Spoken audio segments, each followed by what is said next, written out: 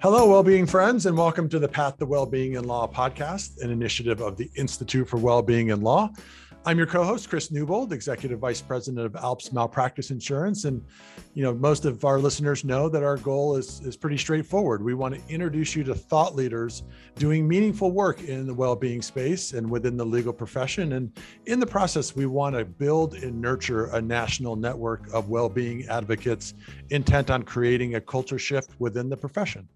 I am always pleased to introduce my co-host, Bree Buchanan. Bree, how's it going?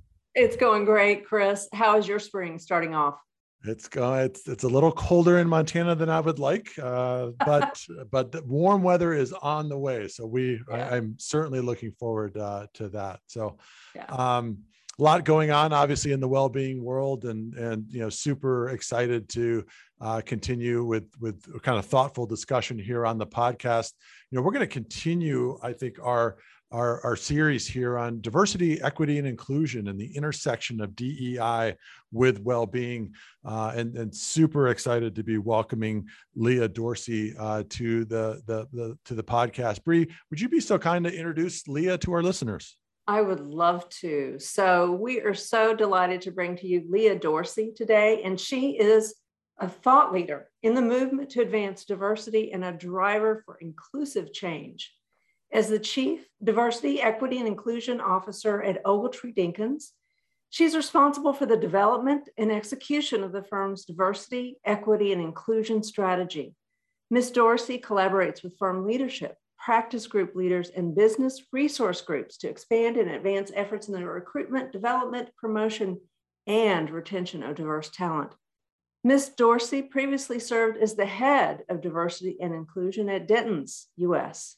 There, she was responsible for the strategic oversight, design, and implementation of this very large firm's diversity and inclusion initiatives. Before that, she served as the Director of Diversity and Inclusion at Evershed Sutherland, and has also held senior positions at DLA Piper and Buchanan, Ingersoll, and Rooney, all of those names that many of us know.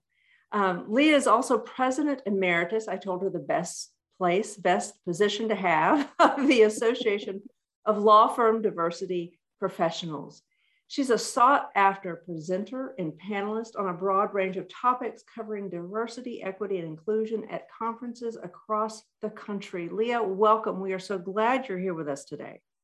Thank you, Bree. Thank you, Chris, for having me. I am thrilled to be here. Yeah, thank you so much. So, Leah, I'm going to ask you the question that we ask all of our guests because I think it just is so interesting. So what are some of your experiences in your life that are drivers behind your very clear passion for the work around DEI? Great question. And I like to start by saying that I've always been an inclusionist, if you will, although it didn't have a term back in the day as I was growing up. And I'll just kind of share just a really funny story. I used to get in trouble a lot as a child because I would give away my toys to my friends who didn't have them. So I would always just share. I would always just give. I was always that compassionate person. And I think my parents appreciated it until I gave away my brand new pink and white Huffy bike with the tassels on the handlebars. No. And then I think after that, it's okay. I think we need to kind of rein this in and frame it. But all jokes aside, I've always been a giver. I've always been a giver. And I live by the verse, to whom much is given, much will be required. And I seriously take that to heart. I've long supported those from different backgrounds and environments. I've been a volunteer for a long time. I mentor, especially now in my role. I think it's very, very important for me to reach back and pull others forward. But for me, this was just what you did as a good person, right? It was never about the shine or the accolades. You helped people who need it. And so now I like to refer to myself, I'm still an inclusionist, but now I like to refer to myself as a disruptor for good. All right. And just today, I heard someone else describe herself as a professional troublemaker. And I think I'm going to borrow that one as well. Because at the end of the day, to do this work, you have to be brave and you have to be bold. And I'm also clear that it's not for everyone, that this is by far the hardest job that I've ever had, but it's also the most rewarding. And I honestly can't see myself doing anything else. Yeah, I hope that I can be a professional disruptor at some point, but it does take a lot of courage. Absolutely. So good for you. Leah, tell us a little bit about, one of the things I was impressed about kind of how your professional journey has kind of taken shape is you've had the ability to move in and out of different cultures within the legal profession, which I just find is really, really, really fascinating. Tell us about your journey in the area of diversity, equity, and inclusion. And in the time that you have been a disruptor for good, how have things changed over that time? Yeah, so I have been in law firms for a very, very, very long time. Although, I didn't start out in DE&I. I actually started out on the business side of the law firm for years. And at one particular firm, we didn't have anyone at that time leading DE&I in an official capacity. So I raised my hand. Again, I would love to volunteer, and that's a reoccurring theme, with me. But 2 years later, I found myself with almost 2 full-time jobs. So the job that I was hired to do and the job that I was meant to do, and that was the DE&I role. And so that same firm really saw how passionate I was about DE&I work and just how happy I was doing it. And they actually created a role for me as the director of DE&I at that firm. And as they say, the rest was history. But when we think about what changed over time, I think we've seen DE&I become more of a strategic focus and priority for firms. Even before the events of 2020, I think we started to see firms dedicate more resources to DE&I, like creating full-time positions, moving away from DE&I being embedded in HR or being seen as a compliance requirement from the GC's office. So we really started to see kind of an elevation of DE&I in the role. And then 2020 happened. And we'll talk about that a little bit more. But what we saw was even more of a cohesion around DE&I. We saw leaders speaking up, stepping up. We saw a heightened level of awareness. People, became aware of issues that weren't on their radar in the past. I think the murder of George Floyd was a pivotal moment. And I'm often asked how that moment was so different. Because sadly, George Floyd wasn't the first Black man, to be murdered at the hands of police. And sadly, he wasn't the last. But I think the difference is that the world was at home watching it happen. And people who thought things like this didn't happen were now outraged, right? But that rage led to empowerment. We have to do something. We have to say something. And so we're seeing a lot of folks speaking up more because they aren't afraid and they're making demands for change. And all of that is great. And that is a big change because I would say before 2020, I don't think that you would have seen people speaking up and standing up the way that we're seeing it now. And I think all of that is great. But I also think that we're in an inflection point, right? Because there are forces in this world who don't want things to change. Right. The thought is the system has worked in one way for so long, so why change it? But the only way to move forward successfully is to change. And I'm one of those change agents that's working to try to make this world a better place. Absolutely. Wow. Absolutely. That's so wonderful. Dia, I've seen you, Leah, I'm sorry, seen or heard you talk about your experience over time here. What have you seen now that legal employers are doing right in this area? What are some good examples? And we'll get to weaving in the intersectionality of well-being, but right now let's stick with the DEI work. What do you see as going right here? Absolutely. I think there's much more focus and intention being put around the advancement and retention of diverse talent, specifically minority talent. Recruiting is still a focus, of course, but we realize that diverse talent need meaningful support once they join the firm. And so for the listeners, I just challenge them to ask themselves, how are you investing in your diverse talent? Are you having real conversations around the development of your talent? Because we really need to make serious and meaningful investments. And I've always said that the talent is there, but the opportunities aren't always there. And the opportunities that I'm talking about are things like introductions to key clients and the ability to develop client relationships. It's getting the high value work. It's being able to tap into the resources for business development, and the list goes on, because we all know that these are the types of things that can really impact someone's career. So with that as the backdrop, here are a few things that I'm kind of seeing that are having a meaningful impact today. We're seeing the creation of formal DE&I sponsorship programs. So we know the difference between mentorship and sponsorship, right? So a mentor talks to you and a sponsor talks about you. And the best DE&I sponsorship programs that I've seen have leaders of the firms, and that's the board, it's the managing partner, the executive committee, and what I like to call the front page of the comp sheet lawyers. But that group of people are actually the ones serving as the sponsors.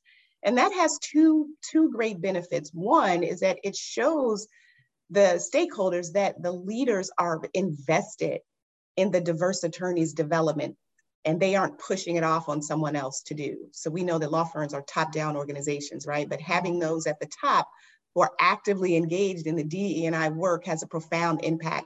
And the second thing is that that group of people are in a position to make sure that the lawyers are getting those opportunities that I referenced, right? So they actually have the work and they can make those key introductions. So I think sponsorship programs are definitely on the rise, and I think that they can be very, very effective and can lead to retention. The second thing that I'm seeing is kind of a focus on culture overall, because we know that culture is a differentiator, right? It's the reason people stay or go. And a survey by McKinsey found that the majority of employees have considered the inclusiveness of companies when they're making career decisions. And I like to say this, if you ask the people at the top of the organization to describe the culture, I'm sure that what they would say is probably different than what those who aren't at the top would say. I mean, and this is what we like to call that perception gap that often exists between the leaders and the employees. And it's how do we get everyone to kind of experience the culture in the same way? So just, think about it and ask yourself, is your culture by default or by design? Wow. Right. So we've been talking a lot about, the Great Resignation and the she session, but now I love that term. I mean, it's sad, but it's still a good term. I love it. I hadn't heard it before. I hadn't either. That's a good one. She session. Yeah. The she session. Yeah. But now we're talking about, the great reboot or the great realization. And, the reality is that the world is different since the start of the pandemic. People are expecting to work differently, and they want companies to kind of meet more of their needs. So this is really an opportunity for firms to reimagine their workplace and their culture. And then the last thing I would say here is the inclusion of staff, right? Inclusion really is inclusion for all and not for some. But we know that, law firms typically focus on the benefits of the lawyers. And now we're seeing staff being introduced into that conversation, which is long overdue, but it's definitely necessary. And if I can just touch just quickly on the things that don't work. Yeah, please, sure. Please. When companies don't make DE&I a priority. So when they still think it's just a nice to do, or if the efforts are just performative and they're doing it because their clients are kind of forcing them to do it. So you have to make it a priority. It has to be part of the overall firm strategy. And then if your leaders aren't engaged, and I'll talk a little bit more later about the difference between commitment and engagement, if they aren't engaged, then you're probably not going to have a lot of success. Right. So important. It seems, Leah, that I feel like in your tone that you are optimistic that the level of engagement and particularly leadership leaning in is increasing. Is that fair? It is definitely increasing. And there were people who, just because they could have been checked out of this conversation for such a long time. And now they are checking into the conversation. But I'll also say that just because you're checking in, it doesn't always mean that you know what to do and know what to say. And that's where folks, like me and people who do this kind of work can really help with that. But I am definitely encouraged. And I like to look at, life as glass half full, with the way that things are, progressing and the level of interest by certain stakeholders. It's really encouraging. Yeah, because I know we're going to talk about this a little bit more, but I just think it's so fascinating how, as even in the work that Bree and I do on the well-being front, so much of what maybe, I'm going to say not the easy part, but building awareness and educating others is one element to it. But ultimately, action and taking on systemic barriers become probably the harder part of advancing social change and being a catalyst for cultural shifts, right? And those are, sometimes it takes years, sometimes decades, right, to effectively be able to do that. But I find such interesting similarities in the efforts to advance both one DEI on a track, one well-being on a track, and then the intersection of the two, which I think is even more interesting because some of the challenges are obviously unique and differentiated. That really interesting. You said earlier in the podcast, Leah, that the hardest job that you've had, and that a lot of this has to do with, is the fact that you are trying to get people to change, right, and evolve their thinking and ultimately act in appropriate and effective ways. What works here, and how do you get people to not necessarily, well, I would call it evolve their attitudes and actions as they think about what the right work culture is and what ultimately is the right thing to do, but also advances kind of where the firm is as a business entity? Yeah, that's such a great question. You can't do this work thinking that you will be able to get people to change, right? There's a great cartoon clip of someone addressing a crowd of people asking who wants to change, and everyone raises their hand. And then they ask who wants to change, and then all the hands go down. Yeah. Right. That graphic perfectly sums up, what it's like doing this work. A lot of people are committed to DE&I and they care and they have good intentions, but not many folks are actively engaged. And, I said I would talk about the difference between the two. I think right now you'd be hard pressed to find a leader who would actively come out and say that they aren't committed to DE&I. But it's more difficult to get them to actually engage in the work. It's hard to get folks to willingly use their influence and internal capital to help someone else, especially if that individual isn't like them, so they don't look like them, and you're not part of my in-group. But that said, if we want change, we cannot sit on the sidelines, right? So I believe that inaction or neutrality is complicity. Action is courage.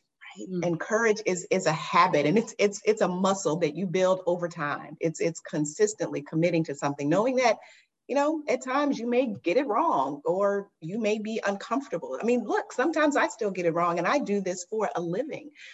But thank you for saying that, Leah. Thank you for saying that. Oh my gosh. It's continually showing up and engaging. And if you get it wrong, you get up and you continue to try again. So, we spend a lot of times educating our stakeholders and raising awareness around DE&I. What does it mean to really be an ally or an upstander? What do those terms mean, right? What does equity really look like in a law firm? How do you work across difference? How do you have courageous and meaningful conversations with others who are not like you, right? What is bias? How does it show up in your interaction with others? So once you understand some of these issues, hopefully that'll lead to greater empathy, and then hopefully that will lead to action. Right. So I'll just in closing, I'll say, so instead of focusing solely on changing minds, focus on changing your systems and changing your processes and changing your policies, because that's also where a lot of this bias breeds, which sometimes folks don't want to change their minds because they're set on something. And as my friend Michelle Silverthorne, she is a popular DE&I and culture consultant, says, if you change the system, you'll change the world. So I spend a lot more of my time focusing on changing the systems, and then the hearts and minds will follow. Absolutely. That's just absolutely brilliant. Yeah, I've always thought that if you get the right form in place, things will follow. You ask the right questions on the right forms. Absolutely. And that starts to shift the culture. Yeah. So important. So Leah, I'm wondering if you could tell us a little bit, we're going to take a break here in just a second, but you are just coming off as president of the Association of Law Firm Diversity Professionals. And I can really hear the polish of your message, which I'm sure that you honed over the time as president. What has that group been focusing on? What are you guys focusing on now? Oh, absolutely. So, for those who may not know, ALFDP is an association of law firm professionals working in the DE&I space in the United States, Canada, and in the UK. And the association is around, 16 years old at this point. And as you mentioned, I served as president for 2 years. I served as VP before that, and I'm technically still on the board. And it is just an absolutely amazing organization just to be able to connect with people who are trying to solve the same problems, right, and achieve the same goals. So let's try to put our heads together and solve it together. But essentially, we equip our members with the tools, tips, and talking points that they need to advance DE&I within their own firms and to help get the buy-in and the resources that they need. And resources is sometimes talent, and then sometimes it's money. Another great thing that we do is to collaborate with other DE&I focused organizations as well. Last year, we collaborated with Thomson Reuters and the ACC Foundation on a white paper called The Pandemic Nation, Understanding Its Impact on Lawyers from Underrepresented Communities. It was a great white paper. I encourage your listeners to download it. It essentially was an in-depth look at the impact of the pandemic on the careers and lawyers from underrepresented communities. And what's great about that research even now is that it really points out the challenges and the opportunities of those historically excluded lawyers, which is really, really important, particularly the opportunities part. As all of us are slowly returning to the office, there are things that organizations can keep in mind.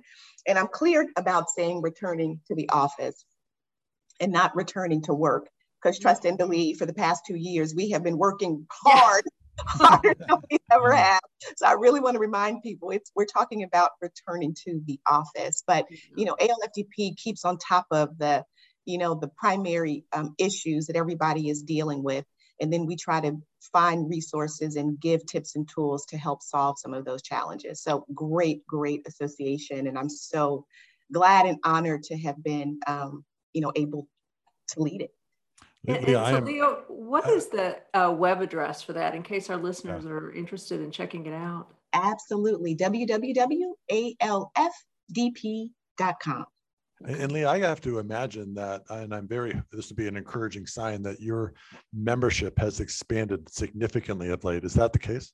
Oh my gosh, yes. Right? I mean, that's a sign that there's that again, people are leaning in, that they're looking for a community that can provide national resources to be able to aid them. I mean, this is an organization that I wasn't aware of, but again, gives me cause for optimism that there are change agents that are coming together and sharing best practices that are ultimately going to advance our profession. Absolutely. The membership grows every day. And a lot of that is because a lot of these firms are creating a lot of DE&I roles and positions, and sometimes they're elevating existing people. So the interest in DE&I overall, and then ALFDP specifically, is just amazing. Awesome. Well, this is a great place. Let's take a quick break and hear from one of our sponsors, and then we'll come back and I'm really excited to kind of start to talk about the intersection of DEI and well-being. So we'll be right back. Meet Vera, your firm's virtual ethics risk assessment guide. Developed by ALPS, Vera's purpose is to help you uncover risk management blind spots, from client intake to calendaring to cybersecurity and more. I require only your honest input to my short series of questions. I will offer you a summary of recommendations to provide course corrections if needed and to keep your firm on the right path. Generous and discreet, Vera is a free and anonymous risk management guide from ALPS to help firms like yours be their best. Visit Vera at alpsinsurance.com/Vera. All right, we are back with Leah Dorsey, Chief Diversity, Equity, and Inclusion Officer at Ogletree Deacons. And this is an area that I've been just very excited to delve into, because I know that our board at the Institute for Wellbeing and Law, you can't talk about well-being unless you're integrating and considering elements of diversity, equity, and inclusion as well. And Leah, I'd love to just hear more about, in your experience, how do they intersect, right? And how do we think about them, I guess not as two tracks, but two tracks obviously intertwined. Yeah, mental health and DE&I are definitely closely connected.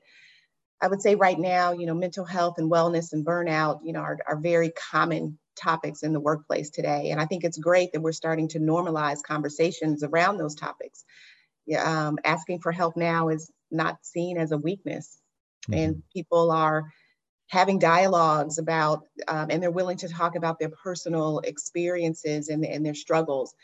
And when we talk about DE&I, diversity, equity, and inclusion, there's also another letter that's joining that, and that's the B for belonging. And that's really the psychological safety that folks feel. And honestly, we weren't talking about these things before, but it is just so important that we're having these conversations now. And the fact that all of us spend the majority of our time at work prioritizing mental health in the workplace is really, really a must. And many of us, are managing work-related stress and experiencing, diminished mental health because of the pandemic and the racial injustice crisis. And it's taken a toll on people, and more so for those from diverse backgrounds and communities. We talked about, since 2020, there's been like a much needed spotlight on racial justice, but it's also highlighted the serious lack of dialogue addressing specific mental health needs and challenges, for those from underrepresented, communities. Right. And I think just kind of, navigating and adapting to those challenges is really important, because there's a lot of stress that community is experiencing because of what's going on. And that stress can worsen, and it can cause health problems. It can lead to, increased mental health conditions, and so much more.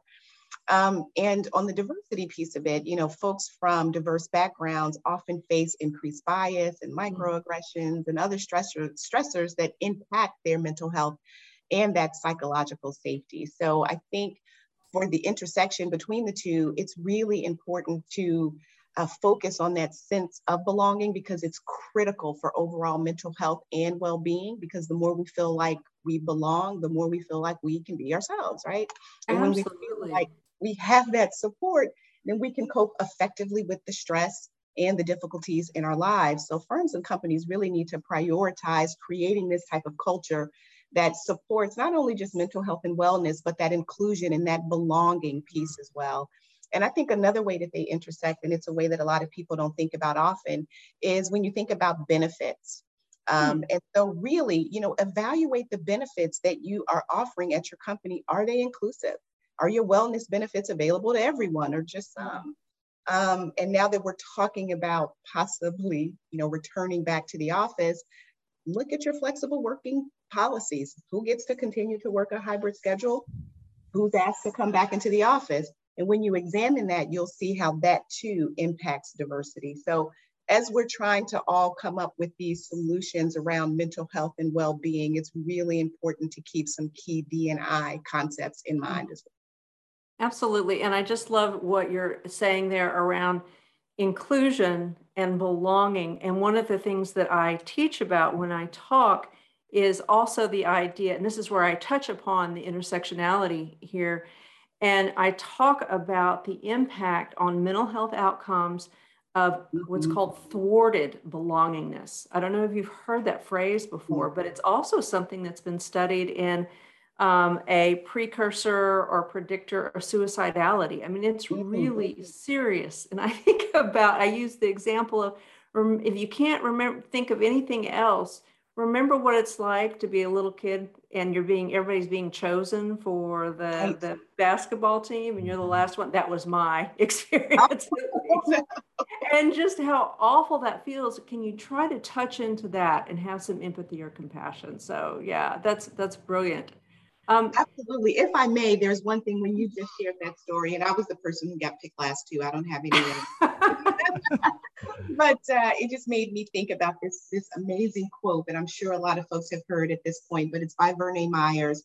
And it says, diversity is being invited to the party and inclusion is being asked to dance.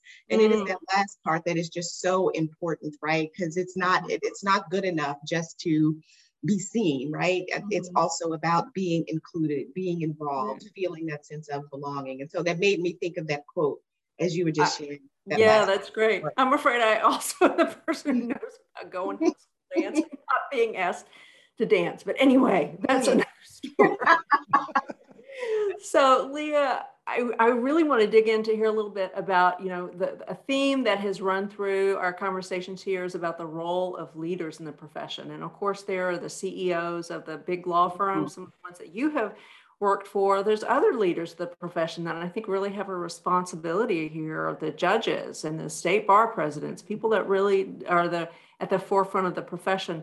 So what thoughts do you have about how we influence these leaders? That if you care about well-being, you have to care about diversity, equity, inclusion, and vice versa. How do you get them to pay attention and to make and take action to become, I think you were saying it's not commitment, it's engagement. Absolutely. Absolutely. Deloitte conducted a survey, I believe it was last year, which found that DE&I and employee mental health and well-being are top priorities for CEOs. And I thought that was very, very telling, right? So leaders really need to prioritize their employees' total well-being, and that includes their physical, mental, emotional health, and it also includes work-life balance. But in order to do that, leaders must understand and address the unique challenges that their underrepresented employees face. And, we talked about this a little earlier. So that's, the bias, the microaggression, it's the health disparities potentially. It's, it's different, mental health treatment and outcomes. Sadly, I think that list goes on. And so I think you can influence and encourage them, if you will, by just making sure that they understand that this is really important for every single employee, right? And some of the current support programs that they have in place, it's just not enough. Firms have to really take a strategic and a holistic approach to mental health and wellness, because there isn't one solution to the problem or a silver bullet, but it's really a series of actions that they need to take. And then you need to tie this some kind of way to retention and culture. Mm-hmm. Because we talked about this at the top, culture plays a big role in mental health, right? It's about those safe spaces. It's about inclusion, because we know that inclusive workspaces, are more engaged and productive. But if you can really help your employees feel like they truly, truly belong, then you can help them achieve that greater sense of satisfaction and health and wellness, and that can impact retention. So just to kind of sum this up, leaders really need to prioritize their people, and they need to create a workplace that fully supports every single employee, even the one from, historically excluded groups. And they must address those needs. And if they want to create connected and inclusive workplaces, they have to address mental health, because it's not an option to continue to ignore it. That's right. Yeah, well said. Let's look forward a decade, and if we were to do a good job and around evolving and changing attitudes and encouraging engagement and affecting hearts and minds, Leah, how will the legal profession be different? Well, for starters, I hope the profession will be more diverse 10 years from now. Mm-hmm. It's a shame that after all these efforts and initiatives and research and data, that the legal, profession is still struggling with diversity. I want to see more of this diversity at the top as well. Yeah. We all know that representation matters. Mm-hmm. And I'd also like to see more accountability, right? How do we hold our leaders to account? I would love to see firms, and I'm sure a lot of people are not going to like this, but I would love to see firms link the compensation to the advancement of DE&I, because our corporate partners are already doing this, right? Mm-hmm. And I always say that diversity isn't black and white, it's green. Because when you start talking about money, people listen. People listen. So I would love to see that link, because I think that will get us more change faster and sooner. That's right. Mm-hmm. So that's what I would say. Okay. And I'm just curious on as we think about, one thing, law schools obviously have a role here to play as a kind of a pathway right into the profession. And I'm just curious on your impressions on, how they're doing relative to some of these challenges, and, obviously a lot of our work on the well-being front kind of starts with how folks come into the profession. I got to think that there's some direct corollaries there. It is, one of the things that I've seen, which I think is great, is that law schools are talking about DE&I earlier in the process, or period, because it was a time when they weren't. And so the fact that they're introducing and they're talking about these topics in law school, I think is great. And then we're also seeing a connection with some of the law school offerings and partnering with, firms and other, diversity associations that are out there. NCCA, the DFA, and LCLD are three of that come to mind. And they're really just trying to make sure that particularly the diverse students are well prepared for a full and rich career in a law firm, and really looking at how do we make sure that they are, that they know what to do, and to make sure that they can ask the right questions and to find that mentor early, and all of the things that come with that. So I'm really encouraged to see that type of partnering with some of the law schools and some of the other associations that are out there, and with some law firms as well. Mm-hmm. As you said earlier, evolution here or progress, I think, has been slower than almost all of us believe, could have been achieved. Are you optimistic about the future? And if so, what are some of the accelerator drivers that have you particularly excited for what's on the horizon?